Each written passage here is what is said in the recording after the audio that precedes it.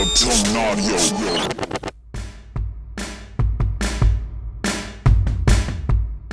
up, bitches? On this week's episode, we're sharing the training concepts that Lauren would really, really like you to know and might be out of a job over when we finally tell you.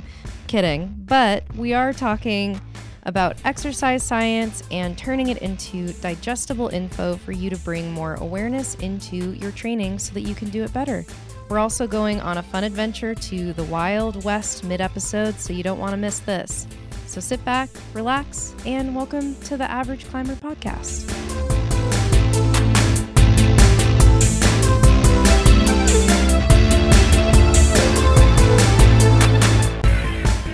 Caitlin, how do you feel about sloths?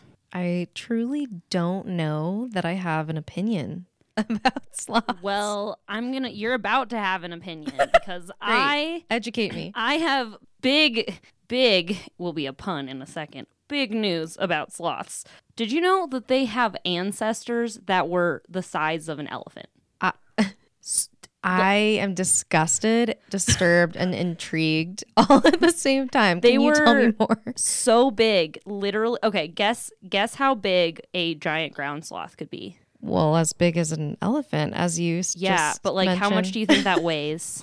Tons. Correct. You would be correct. Up to 4 tons. No. Nope. Thank you. Yeah. Nope. Okay. But you watched Avatar: The Last Airbender, right? You remember like Absolutely. the badger moles? Yes. Yeah. Okay. So there's these tunnels in South America that were straight up dug by giant ground sloths. And they thought they were like archaeological and that peoples had dug these tunnels like tens of thousands of years ago.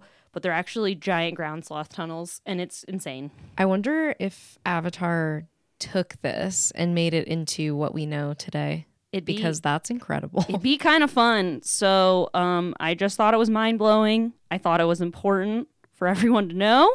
And I'll be bringing you important facts. Terrifying. In every episode. Prehistoric just like facts. This one. Megafauna, y'all. Megafauna. Mega. Sweet. That's all I got. I feel like you're not fascinated and I'm upset. No, I'm deeply disturbed because the vision inside my mind of a giant sloth not chasing me but trampling me to death with their sloth claws is so upsetting. I mean, I'm looking at a Wikipedia page that has like that exact illustration on it. Like they were big. Nope. Yep. So if you look up Megatherium on Wikipedia, Megatherium? Correct. Okay. Yes, you will find your nightmares. This is what nightmares are made of. Excellent. Welcome to the podcast. Perfect. So, Lauren, what are we talking about today? Sloths. Purely sloths. Wait, we were doing something more important? There's nothing more important. Well, I had an idea that we could talk about some of the basics in training because as an athlete myself, that's why we're here. We're average, as you know. And I really wanted to hear some of your thoughts about the things that you really wanted us to know, because I know when we started working together, you kind of gave me a rundown of like, here you go. These are the basics. And then you joked and told me that you might be out of your job afterwards because you're telling industry secrets. So if you want to dive in with that.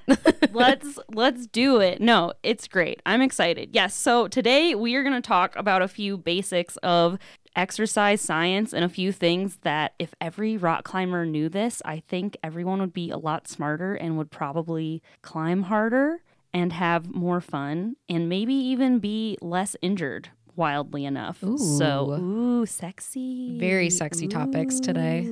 So let's get into it. What do you want to talk about first? Well, one of the things I was thinking about is, when you go to the crag or the gym and you're like, oh, hey, there's that pro climber that I am fangirling over. That's what I do sometimes.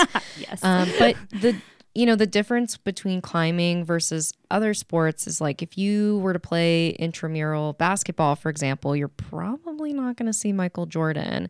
So I feel like climbing is just such a different sport. And I just, it's kind of an interesting thing to think about in terms of training too, because climbing is a skill sport, but it's just so different from the other athletic communities, I guess. Yeah, Like, we're definitely a special group. A few things make us special. First of all, our apparent aversion to strength training that we're currently working on is always fun to work with. So yeah, let me talk a little bit about that, which I think is interesting. And actually, you mentioned climbing being a skill sport, so let me dive into that a little bit too. So climbing is an interesting sport because for many sports, you can kind of focus on, maybe we'll get into energy systems later. But for a lot of sports, you can focus on having like pretty good skill with perhaps like a cyclical or a few different, movements, things of that nature, like cycling, for example. I don't cycle a lot, so forgive me, cyclists, if I'm messing something up. But it seems like cycling, at the end of the day, you're probably going to pedal. With climbing, there are infinite combinations of moves, and climbing, I think, is a more comparable sport to perhaps martial arts or gymnastics or figure skating, whereas you might have other sports such as cycling, running, that are more cyclic in nature and maybe don't involve as much of a skill component as climbing does. So that's something important to remember when you're looking at your progression as a rock climber, is that above all else, improving your skills and your technique is going to be really important over improving your strength. However, that is not to say that improving your strength is not important. We'll get into that later. But when you're looking at the hierarchy of needs, most of the time, getting better at rock climbing and improving your skills as a climber is going to be massive. So when you say a skill, do you mean like footwork, finger, body positioning, things of that nature?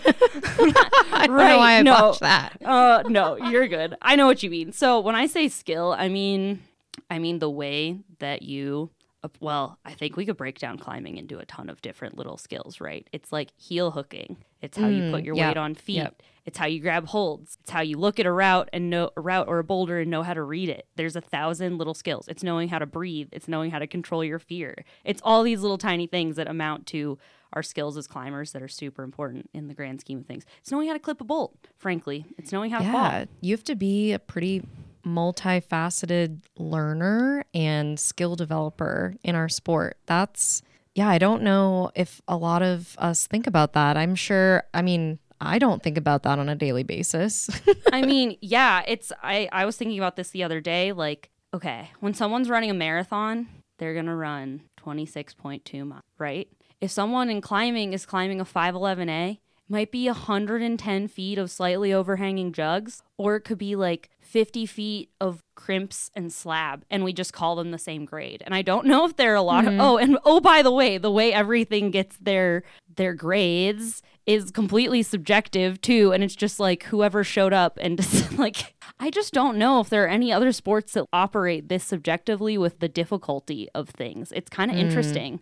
Yeah, that's a really good point, because that definitely speaks to how different climbing is from a lot of other sports. Like, maybe I would equate it to something like gymnastics or ice skating, where it's like, nuanced skills within that category. But I'm also not going to do those just for fun. Right. Makes you wonder, like, why do we climb for fun? Jokes. Probably because there usually isn't a panel of judges judging you, and you also don't have to wear uncomfortable outfits to rock climb. So that's nice. Although, actually, I have a lot to say about that, but that's another whole episode. So, although I don't know, if your harness is super uncomfortable, maybe get a new harness. So sports bras, the bane of my existence. Yes, that's a whole other episode for sure. Yes, but we don't have to dive into that today.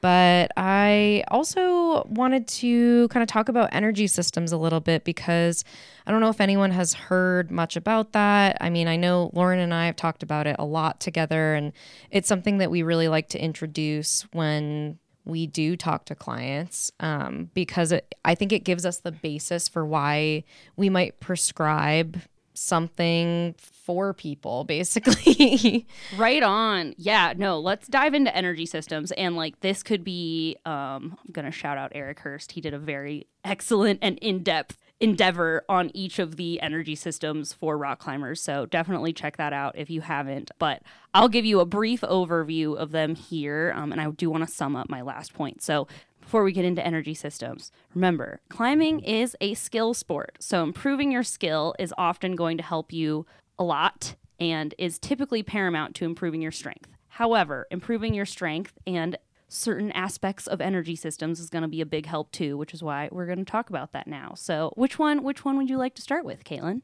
Well, maybe we could start with the first energy system, which I think many of us are familiar with in our power and strength-based sport, which is what we do a lot of in climbing. So what do you think? Yeah, Good jumping actually, off point? maybe we should back up. Do you want to just like briefly explain? Caitlin has more. I have had to take biology and all the things. If you didn't remember, I also have a chemical engineering degree. So very, very wide ranging science background on this podcast. But I'll let Caitlin go ahead. Caitlin, do you want to just like quickly break down like what energy systems are?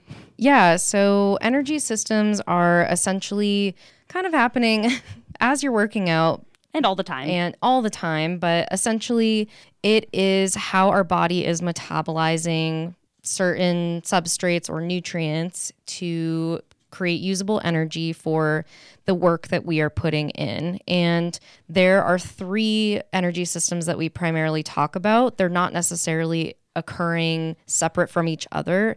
They're all occurring at the same time usually, but one might be more predominant depending on what you're doing. So let me just add to that. That was really helpful. Thank you, Caitlin. Yeah, so energy systems very basically are the way our bodies produce energy so we can move, do all the things that we do. And yes, to Caitlin's point, all of them are typically interacting or are active at all times for the most part, but certain ones will dominate over others. So let's start with the anaerobic alactic system, and I'm not gonna like go too heavy with the like science words because that's just not necessary. We don't need to do that. Now you know anaerobic alactic. I actually explain this one, Lauren, and then I'm going to go into the science word for it to give some context to a specific Caitlin supplement. Cool. Okay. So the anaerobic alactic system is essentially your strength and power energy system. So this system is going to dominate for periods of time lasting from 0 to 12 seconds. It's going to be for types of activities that are super high intensity. Thinking about it in the context of climbing, you're going to think like a really short, tough boulder problem. This is like you're trying super hard for a couple of moves. You're not going to be very pumped, and you're going to be giving a pretty maximal effort in a short amount of time. This also could look like testing your 1 rep max on a deadlift or doing a 10 or 15 second sprint, things of that nature. Caitlin, you want to dive into, give us a little baby taste of biochem over there? Yes, little taste. I actually am really glad that you expanded on specific workouts this would relate to and be part of, because I think from my background, I know this as, very high intensity energy output over very short amounts of time, but you're really only producing very little energy, basically. So we'll get into the nuance of this, but essentially this is also called, so Lauren mentioned the anaerobic alactic energy system, but this is actually called, or also known as, the creatine phosphate energy system. So when you think about creatine, this is kind of where that comes in. But creatine, the reason that a lot of athletes take it, and the reason why many, many researchers have looked into this as a performance enhancing aid, is because this is the system that creatine is intended to support. So by loading our muscles with creatine, we're essentially supporting the process of our body making ATP. It doesn't directly create it, but it's what helps transfer essentially that ATP to create it faster. So the theory is the more you have, the more you make, and the more likely you're going to have this energy system for your very high output. Yeah, it's kind of like if creatine is part of the fuel that, and we just mentioned ATP, so adenosine triphosphate. That basically just equals like the energy that makes us move. So if we have extra creatine, essentially that's going to help us, in theory, and I think also in practice, generate more ATP. And it's kind of just like adding more fuel to the chemical reaction that creates ATP so that we can be extra snappy and powerful, which is love awesome. Love Snap. We love Snap. Actually, yes, let me harp on this really fast. So I think we'll probably have to have a whole episode about each one of these at some point, but interesting and an important thing to understand when it comes to training strength and power. When you're trying to train this energy system, the anaerobic alactic energy system, it is, if your goal of your session is to get more powerful and you know you need more power, it's so important to do activities within this short, snappy period of time. So a big mistake that a lot of athletes make when they are training power is they will do, like, let's say you're doing a power pull-up. So I prescribe this exercise a lot because it's simple and it works. So I'll tell athletes, you're going to do a pull-up as fast as you possibly can. And usually I tell them to try to have their arms come off the bar, so almost a plyo pull-up. And I will tell them to do that. And I will say, as soon as you cannot move quickly and snappy anymore, the set is over. And I don't care if that took you only 2 reps before number 3 was moving slow, because as soon as you get out of that like snappy zone where you're moving really fast, you are no longer training power and you're just doing extra work and creating extra fatigue for no reason. So when you are trying to develop this energy system, you really gotta cut it off once that high intensity drops off. Otherwise, you're wasting your time and honestly just adding training load that could contribute to injury. So, and maybe correct me if I'm wrong, but when I was learning about energy systems in my sports nutrition class, I learned that this system, I'll use the word like recharges after 1 to 2 minutes or so. What are your thoughts on that? What did you learn in that? What are you doing over there? No, that's actually so interesting. Okay, so this is the shout out Eric Hurst, but he did a really, really cool analysis of a couple. I think he did like Margot Hayes on Biography and like a couple other excellent ascents. But it's super interesting. He noticed that this might be a really good segue into the anaerobic lactic system too, but he noticed that the athletes would do the hard sections of the climb in like 60 to 90 seconds, and then they would hang out at the rests for almost double that time, or at least like depending on what the rests are. But anyways, net, we'd need to dive much further into this than we probably want to, but this system totally recovers it definitely recovers in that frame of time. And usually when I'm working with a sport climbing athlete, if they're at a pretty good rest on a route and they've like done a hard section, I will typically tell them, if it's a pretty good rest, try to stick around for at least 60 seconds if you can, because you're going to get more back than if you hang out for like 20 seconds and go. Like, a lot of athletes really don't take time to like let that rest help them recover. So pretty interesting that you bring that up. Yeah, that's definitely a good point. And it's not as if you can, like, I don't necessarily think you can train to improve this system all that much. I think you can. You can? Yeah, okay. You definitely can. I mean, that's like the whole process of, it's the hardest one to improve though. So that's a good point to bring up, because it is the simplest system, because it's pretty much ATP goes from muscles to being spent, right? So because there aren't a lot of like steps in the process, improving it's difficult. And that's why you do have to be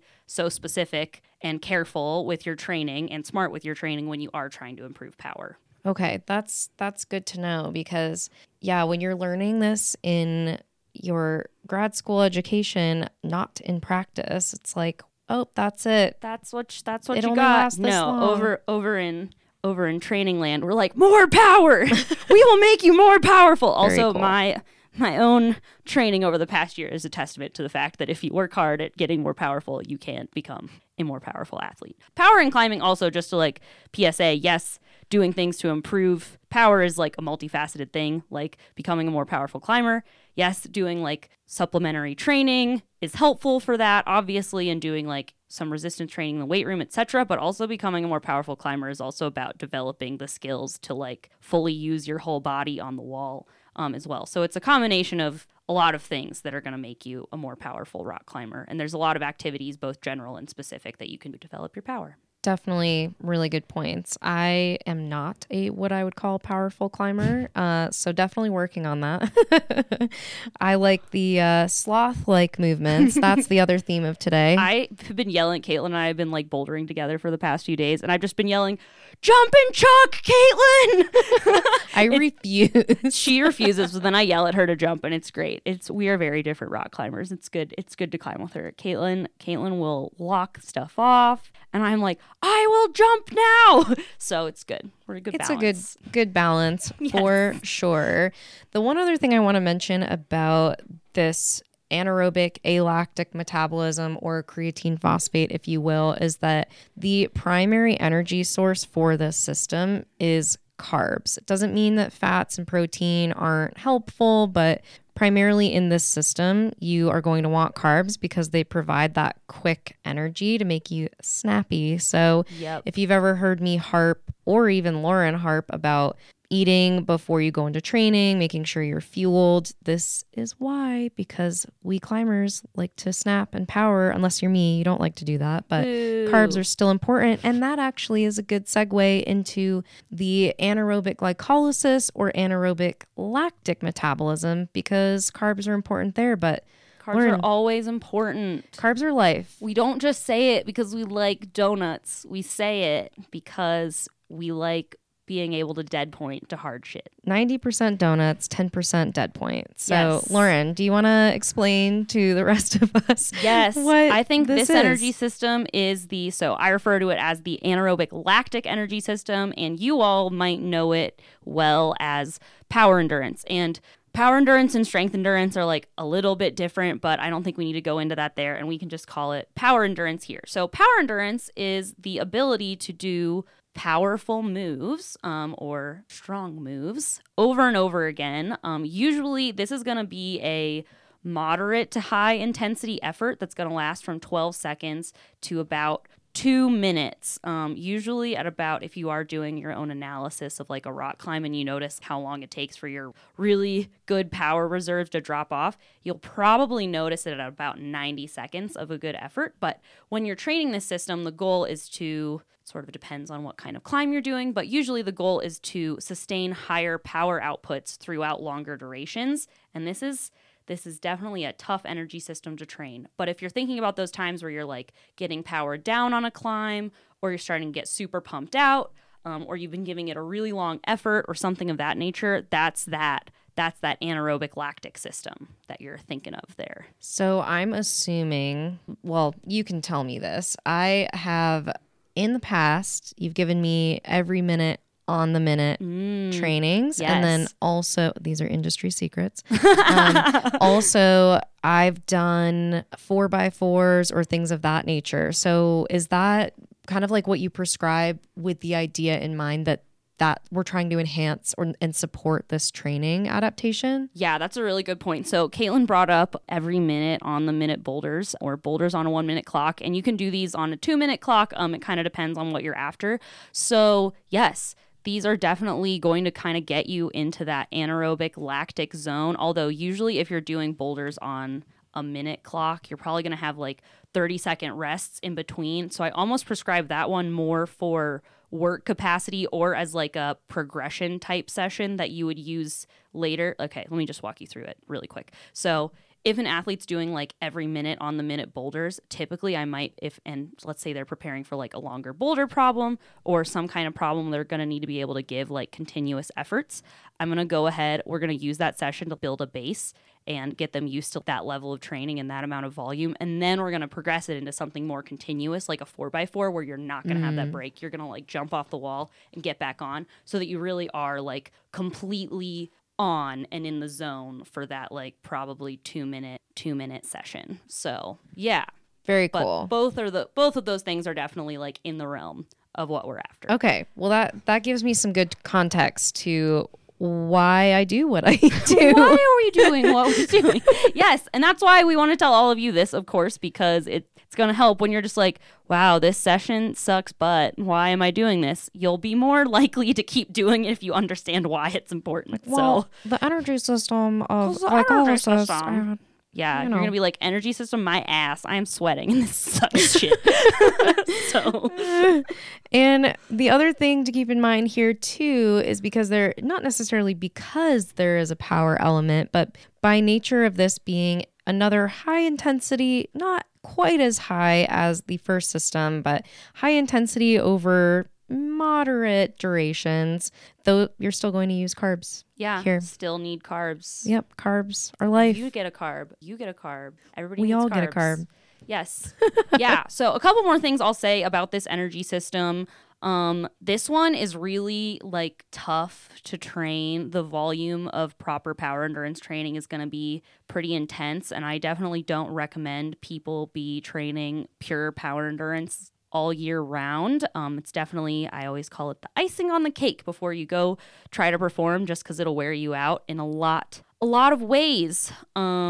Yeah, so just a little PSA on power endurance training. Other thing, I think everyone just goes to like a couple of sessions, like Caitlin mentioned, a 4x4, which is where you pick 4 boulders or 1 boulder and you do it 4 times, and then you do that 4 total times for like 16 laps up the boulders.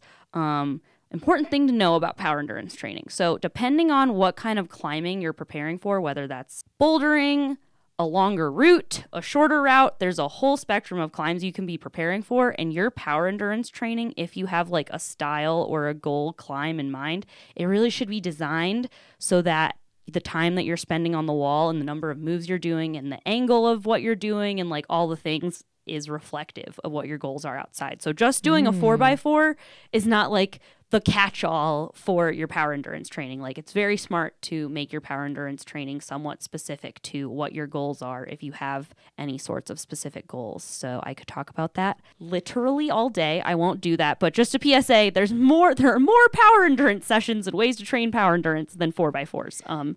Yeah. So if you don't have a coach and you train 4x4s, or you're training something that's maybe not specific to your goal, will that still be beneficial to you as a whole, or what are your thoughts? That's a good question. Honestly, like I said, I would say power endurance training is sort of the icing on the cake. But if you, oh boy, this is so big. I don't, you'll find out on this podcast that I like hate generalizing, but we're going to do our best today. I would say that if you're trying to like develop work capacity and some parts of the year you're just like, yep, for this month I do 4x4s, or for these like 6 weeks I do 4x4s once a week to like increase my work capacity and the ability to do a bunch of boulders. It's not a bad thing.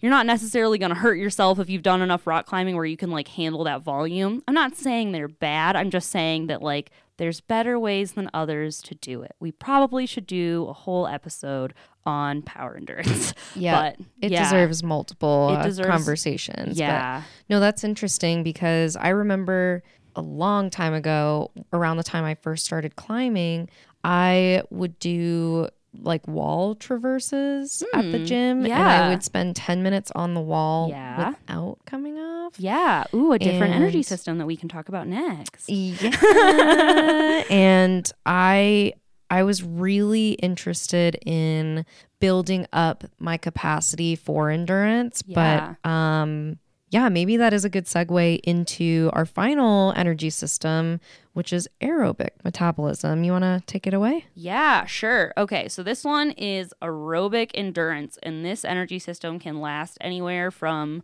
2 minutes to however the heck long it takes people to do those ultra marathons. So this is our low and slow, forever, long time energy system, and like we said, just a reminder, all of these are active throughout, our entire climbing. Like, you're never just going to be in the anaerobic lactic zone and then just in aerobic zone. Like, all of them are contributing. It's just the amount that they're contributing is going to depend. But so this is going to be like low to moderate intensity type activities. You might think multi-pitch climbing is like a really obvious example. Maybe you're on something where it's pretty sustained climbing for like 100 feet, less than that. Like, at some point on a route climb, you're probably going to be in an aerobic zone, or this is the zone you're going to get into if you're like recovering on a rest or something like that. So, and this could be running, swimming, all the things, but this is definitely your low and slow energy system that requires oxygen. Hence Yes. aerobic. Aerobic.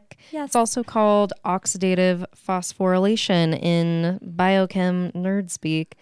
But I definitely think it's interesting too because this is the predominant energy system for walking Yes. and basic activity, which is definitely cool. And what's interesting about this system is that it also uses primarily fat as an energy source, still uses carbs too. And it can actually use any, but it's less of a carb heavy energy system here. And yeah, anything else you want to add to that? I have another thing I want to add, but this gets a little bit deeper into the nerd science. Yeah. Ooh, okay. Sorry. I'm listening to our team mascot is snoring in the studio. Team mascot, Stubby the Corgi. Stubby the Corgi. He is taking a nap because he is old and very cute. And he is probably using primarily his aerobic energy system right now because he is not moving. Chillin'. He is chilling. So, let's see. So the aerobic. Okay, what else do I want to say about this? A lot of rock climbers tend to overvalue endurance. And I'm not saying endurance isn't important, but strength and power, again, harder things to train. And then a lot of athletes, instead of focusing on developing the ability to have a high power output and do super difficult moves and develop their general strength, will spend a lot of time doing like tons and tons of laps in the gym for the pursuit of endurance, which is important. But some things are more important than others. I think this is a great segue into talking about adaptation persistence, and perhaps we can do that after a quick little break. Yeah, very curious to know what that fancy combo of words means. Ooh, it's so important. This is my favorite thing to talk about, except for sloths. The ranking is sloths, adaptation persistence. So get excited. And then donuts, or do donuts go first? I don't know. Donuts are complicated for me because I shouldn't eat them because I can't eat gluten. Anyone who has an excellent gluten-free donut recipe, please send it our way. My life is sad. And we do have a wok at my house now, and I can deep fry things. And I've been begging Michael to learn how to make gluten-free funnel cakes, and it has not come to fruition. But if all the listeners could maybe send comments so I can show Michael that me getting to eat funnel cake is important, I would really appreciate your support of me eating funnel cakes. We should really take a break because I'm getting very hungry. Funnel cake break time. Funnel cake break.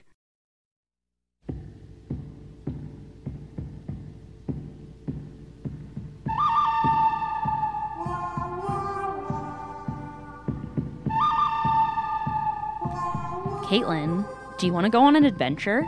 Where are we going, Lauren? To the Wild West that is health and fitness Pinterest. Saddle up, partner, because Caitlin and I are about to read some health and wellness articles in our finest cowboy voices. How to lose 20 pounds in 2 weeks. The cucumber diet plan. Healthy coffee smoothie for weight loss. This dumbbell workout will tone your arms like crazy. Breast lift. Chest exercise for women. Keto breakfast that destroy weight. Grow your booty at home. Hot fire booty circuit. Well, Caitlin, this town ain't big enough for all that shit posting. Should we get back to the podcast? Saddle up, partner, to go back.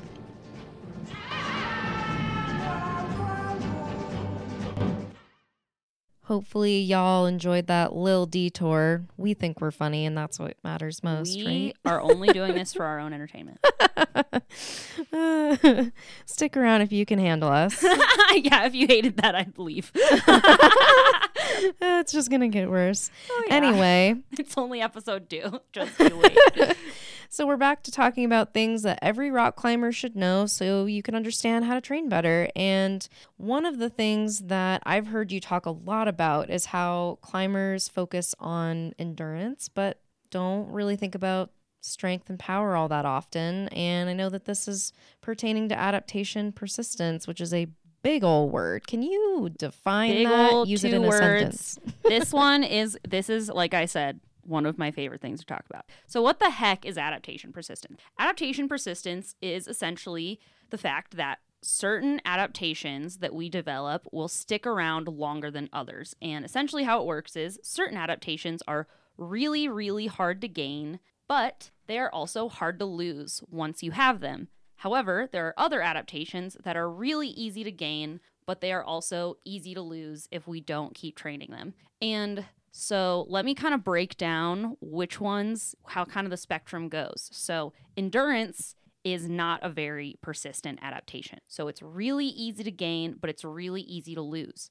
So for athletes this happened a lot in the pandemics. There were so many people that were kind of freaking out going, how am I going to keep my endurance up during like the pandemic, like blah, blah, blah. And I'm sitting here thinking like, what do you need endurance for right now? Like you can train it up once you're getting closer to needing to have endurance.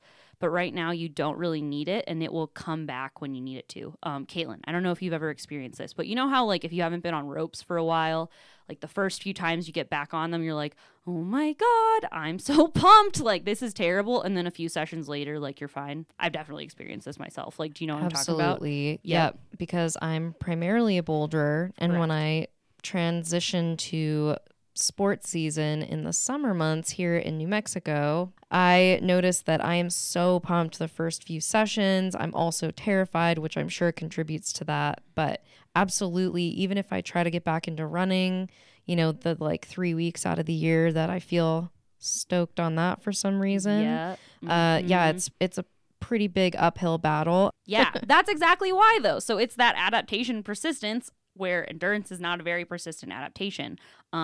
So it's okay. PSA to everyone, it's okay if your endurance for like long routes or whatever it may be is not perfect all year round. You can train it back up relatively quickly. And when I say relatively quickly, I mean like in a 3 to 6 week range. Kind of depends on you and where your endurance is at when we're getting started. But endurance is definitely a less persistent adaptation. So now let me tell you about the more persistent adaptations. So these would be things like strength. Hypertrophy, aka your muscle mass, is the most persistent adaptation. That's why if you like break your leg and you don't work out your whole body at all for 6 months, you don't like completely shrivel up and lose like all of your muscle mass, right? Like most of it probably sticks around. So that's hypertrophy. Then we have strength, which is our ability to lift heavy loads. I think we all kind of understand what strength is. And that is a pretty darn persistent adaptation. And that means that it's going to take a really long time to gain it. But once you have it, it's going to stick around, which is super cool. So that's why athletes that maybe like have climbed for a long time or have invested a lot of time in strength training, off the couch, they can be pretty strong rock climbers because over time they've put a ton of work into developing their strength, which is really freaking cool. And then sort of in the middle of the spectrum of strength is power. So power is strength with a speed component. So I'll explain this super quick. Hopefully we all know this, but if you don't, that's cool. So strength would be like, I can do a body weight pull-up plus 20 pounds, and it takes you 5 seconds to do the whole rep. Increasing your power would be being able to do that faster. So instead of it taking 5 seconds, you increase your power, and now you can do that body weight plus 20-pound pull-up in 2 seconds instead of 5 seconds.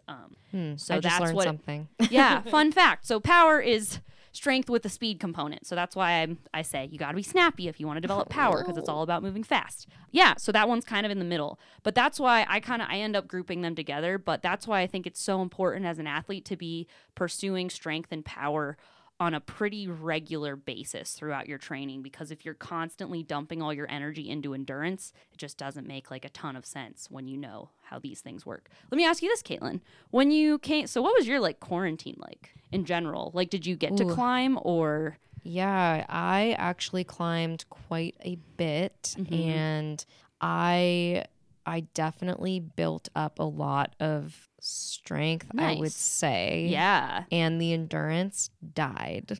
Which is fine. Endurance can be resurrected.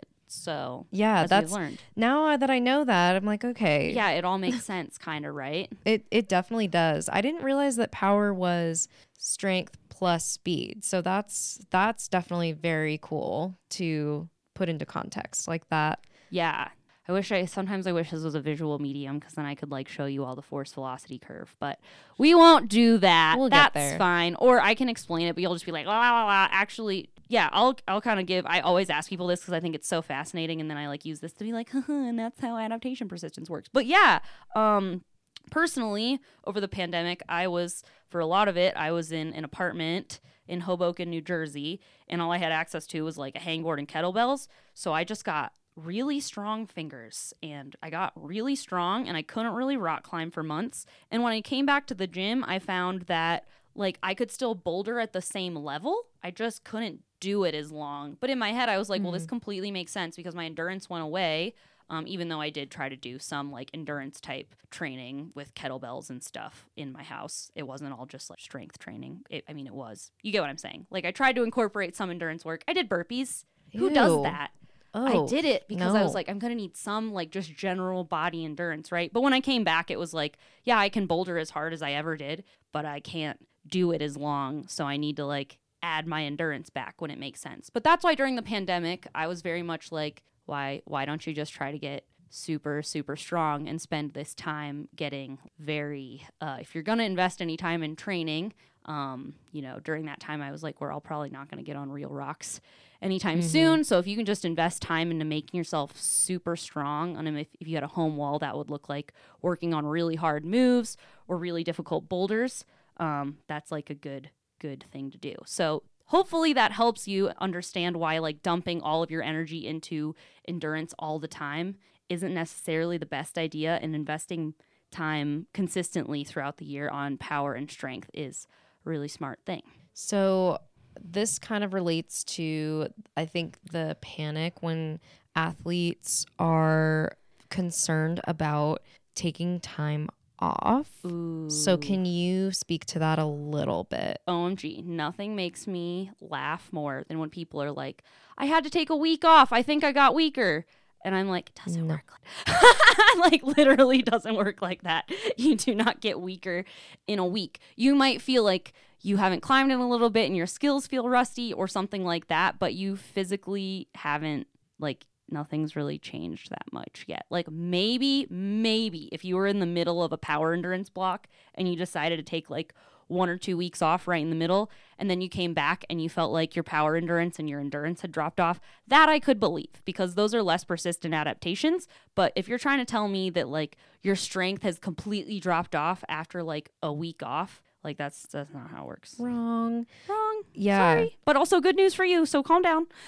Well, I feel like that's happened to me where it's maybe I've had a few really busy weeks of work and all of my training just does not happen. Shit hits the fan and I kind of get panicked where I'm like, oh my God, I'm not training. I'm not keeping up on this block. I'm not even climbing. What do I do? And then I come back and I feel either exactly the same as I did when I was training or almost better because I think I just had some time away. I come back really fresh. I'm not sore at all.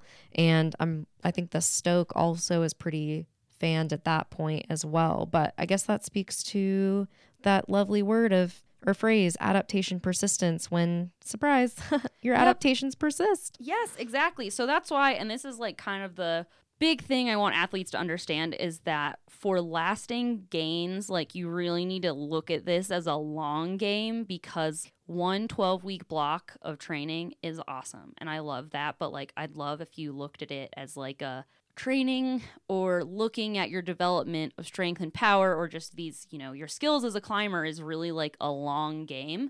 So if you do have those weeks, I mean, it's kind of a good thing because it is going to take a long time to really have like lasting effects, but you need to put in effort over time, but that's going to pay off huge. Like I would say for the last year or so when this is being recorded, I've been hammering power training. Shout out Coach Blake. He's really been working on that with me because it was definitely like some low hanging fruit. I test my max reach on a campus board and I see how like far I can slap. And last year I could go from like rung 1 to rung 3. And then at the end of like a really solid power training block, I was going from rung 1 to like a little bit above rung 4. And in the past like 4 months, I have hardly done, like I've just been climbing outside, I've been trail running, I've been skiing, I haven't really been training, and my power has persisted. And I just tested it a couple days ago, and I went from rung 1 to like 4.5. And I was like, sweet, my year of effort has really paid off, because now I don't have to constantly be training power to have a reasonable level of power all the time. But it takes a long friggin' time, but it's awesome when you invest the time and get to see those gains and be like, haha, they are here, and I don't have to try that hard to keep them around. It's like fucking cheating. It's so cool. I am the master of power. I have so much power, and it will never go away. So, yeah, that's how you'll feel. I love it. That's a very empowering note to end on, Lauren. Yeah, so, empowering. Should we wrap up here? Yeah, let me summarize for you. Okay, so the first thing Caitlin and I chatted about was how climbing is a skill sport, which is a little bit different from all sports. We're special. We need lots of skills to climb really well, although strength is clearly very important, as we have spoken of today. Then we dove into energy systems, where we talked about the anaerobic alactic system, which is strength and power. We talked about the anaerobic lactic system, our power endurance energy system, and we talked about aerobic endurance, which is our low to moderate intensity energy system that lasts for efforts longer than 2 minutes. Then we just talked about adaptation persistence. Some attributes are easy to gain and easy to lose, like endurance, and some are harder to gain and harder to lose, like strength, and power falls somewhere in the middle. So there you have it. If you wanted to fast forward just to that really brief thing, I guess you kind of listened to the whole podcast, but not really, because you would have missed the part about sloths. Well, we have one final announcement too to wrap up.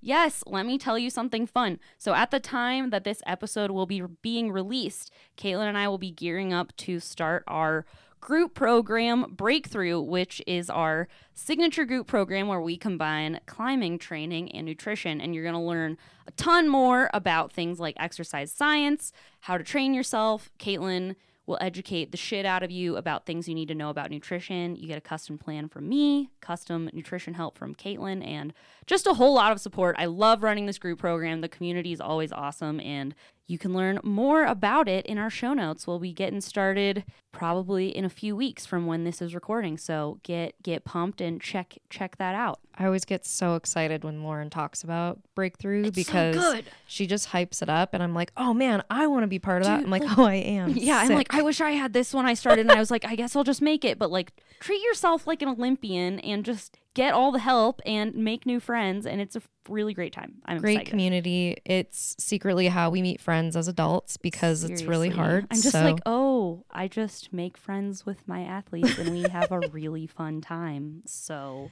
it's a good time. But the next episode, we are going to dive into food and good versus bad food and those food labels.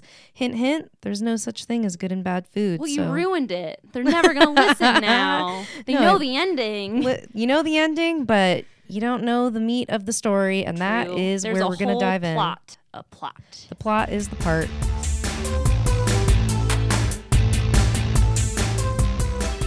Breakthrough enrollment is now open. Breakthrough is a 12-week group program that combines the benefits of customized training and high-quality nutrition programming. Breakthrough is a high-touch program where you will receive tons of support from myself, Caitlin, and your fellow group mates to level up your climbing like you never have before. You can learn more about Breakthrough by tapping the link in our show notes. The Average Climber podcast is hosted by me, Lauren, and my co-host, Caitlin. You can find the show on Instagram at The Average Climber Podcast for tips, antics, and updates on when new episodes are coming out. You can also find me on Instagram at Good Spray Coaching, and Caitlin on her Instagram over at Dirtbag Nutritionist.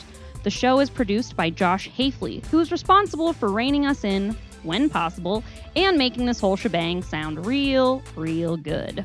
The music for this episode was created by the great Devin Dabney of the American Climbing Project. Make sure to check out his podcast if you haven't already. You'll laugh, you'll learn, and you will introspect.